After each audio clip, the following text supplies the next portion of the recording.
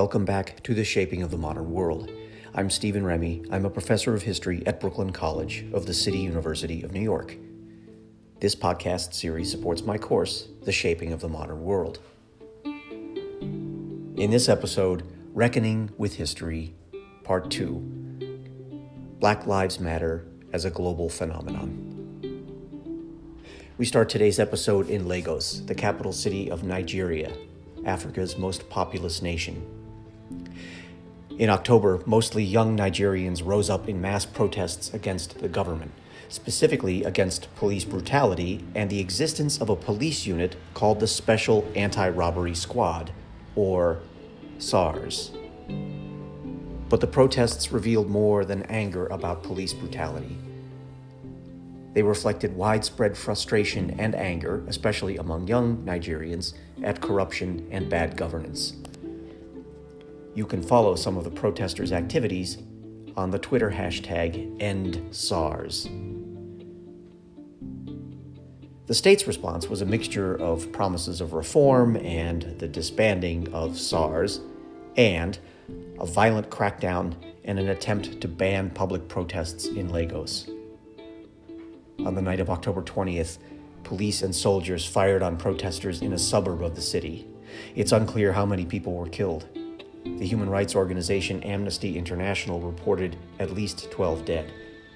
A local DJ reported seeing at least 15 bodies before they were taken away by police or soldiers. Black Lives Matter in the U.S. has been an inspiration to many young protesters. And like much of Africa today, Nigeria is a very young country. The median age is 18, though it is governed by older and often wealthy men. As in the U.S., a catalyst for #EndSARS was a video of police brutality. And as with the Arab Spring and also Black Lives Matter, cell phones and social media have been powerful tools in organizing and confronting the state.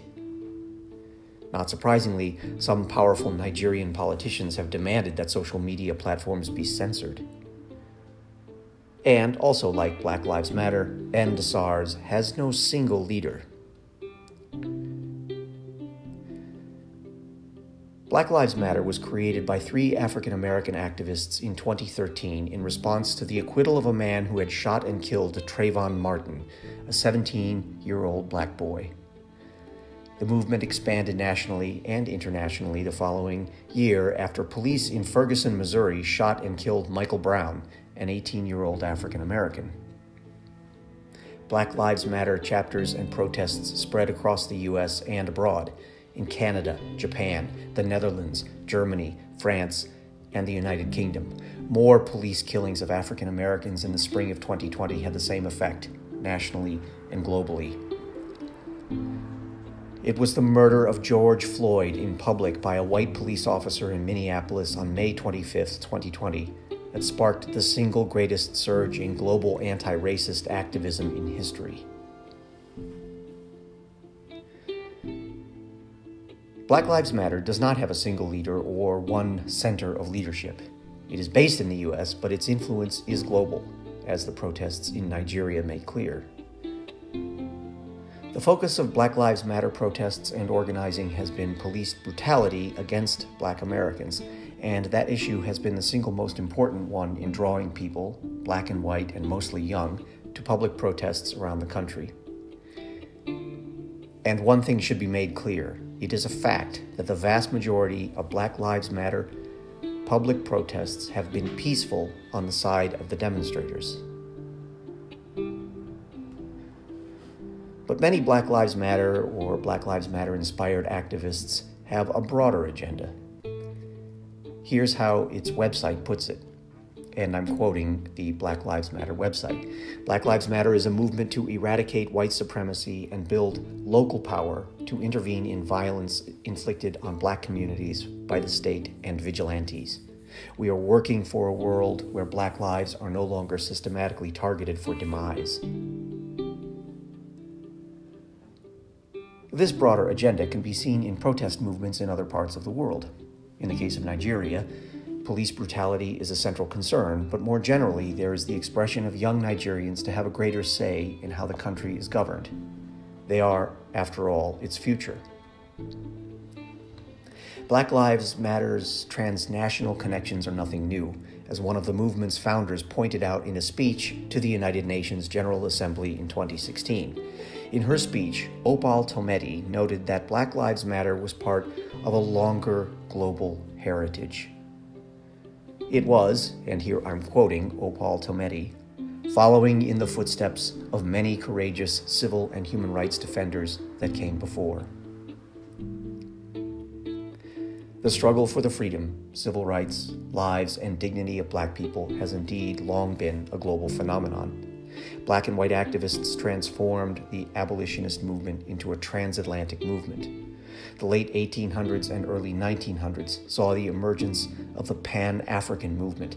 Pan-Africanism is an international movement that mobilized in the late 1800s in response to the rapid colonization of nearly all of the African continent by a small number of European states. Its purpose was to promote unity among Africans in opposition to colonization. In a famous speech to the first meeting of the Pan-African Conference in London in 1900, the American scholar and activist W.E.B. Du Bois argued that the world was now divided along what he called the color line. Du Bois had already written about the white side of this line and was among the first to articulate whiteness as an identity and political ideology. His conception of a world divided in two also implied the need for solidarity among the world's non-white peoples, wherever they were. The Pan-African Conference was followed up with the first meeting of the Pan-African Congress in Paris in 1919. It took up the cause of anti-colonialism and then, after decolonization, the problems facing Africa as a result of colonial rule. The most recent meeting took place in 2014 in South Africa. In the 1920s and 1930s, Black American civil rights activists encouraged transnational solidarities. And these transnational solidarities were encouraged by a small number of victories in colonial revolts and wars in the Caribbean, Africa, and Asia from the late 1800s to the 1940s. The Caribbean was the site of a number of major slave revolts in the late 1700s and early 1800s, most famously the revolt that led to the creation of the Republic of Haiti. I pointed out in an earlier episode that armed conflicts over empires spread around the world during this period, especially after about the mid-19th century. In most of these conflicts, the imperial states prevailed, but armies of colonial subjects also won some very significant victories. One of the most important of these victories took place in Ethiopia in 1896, when Ethiopian forces decimated an invading Italian army at the Battle of Adwa. The victory of Japanese forces against Imperial Russian forces in 1905 marked another symbolic milestone. Of course, Japan was not a colony. In fact, it was itself an imperial power. But it was not a Western state, and it had never been colonized, and it had built a modern economy and, obviously, a powerful military. An internationalist vision of Black liberation was also encouraged by the participation of millions of colonial subjects in World War I and World War II. Included in that category was the United States. The service and sacrifices of Black Americans in both wars, especially the Second World War, played an important role in launching the post-war civil rights movement of the 1950s and 1960s. And the American civil rights movement had a strong internationalist outlook. The principal leaders of the post-World War II civil rights movement, notably Martin Luther King and Coretta Scott King, worked to connect with people of color around the world. You'll recall that as a result of the outcome of World War II in Europe and Asia, Africa and Asia decolonized. In 1957, Martin Luther King, Coretta Scott King, and other American activists and artists visited the West African nation of Ghana, one of the first African states to become independent. Ghana became an important site for developing a post-colonial Pan-African identity, one that demanded an end to colonialism everywhere. And of course, it was the Indian anti-colonial leader Mohandas Gandhi who inspired a good part of Martin Luther King's approach to civil rights activism. Other activists took a similarly internationalist approach, some of them well known today, like Malcolm X. In 1964, Malcolm X spent 6 months traveling in West Africa.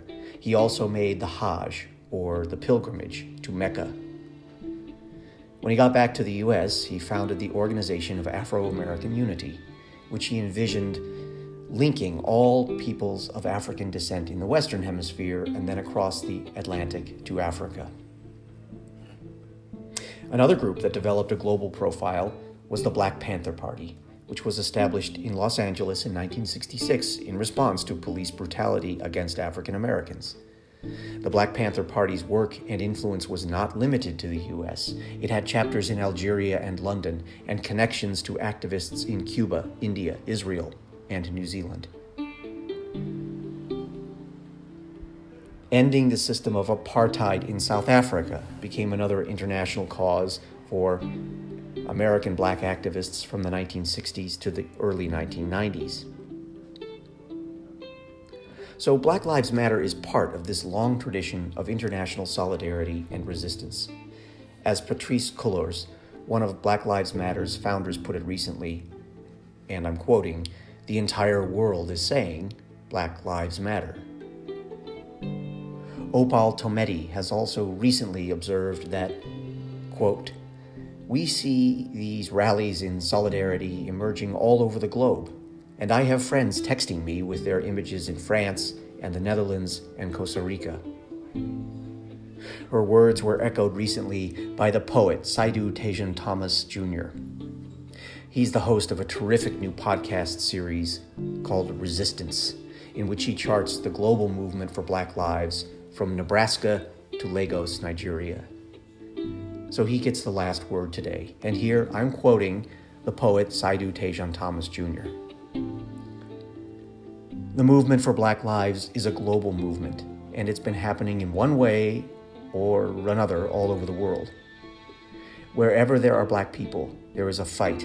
I think in Nigeria, what we're seeing is a really surprising swell of young folks who are trying to determine the future of their country and really take that into their hands. That's all for today.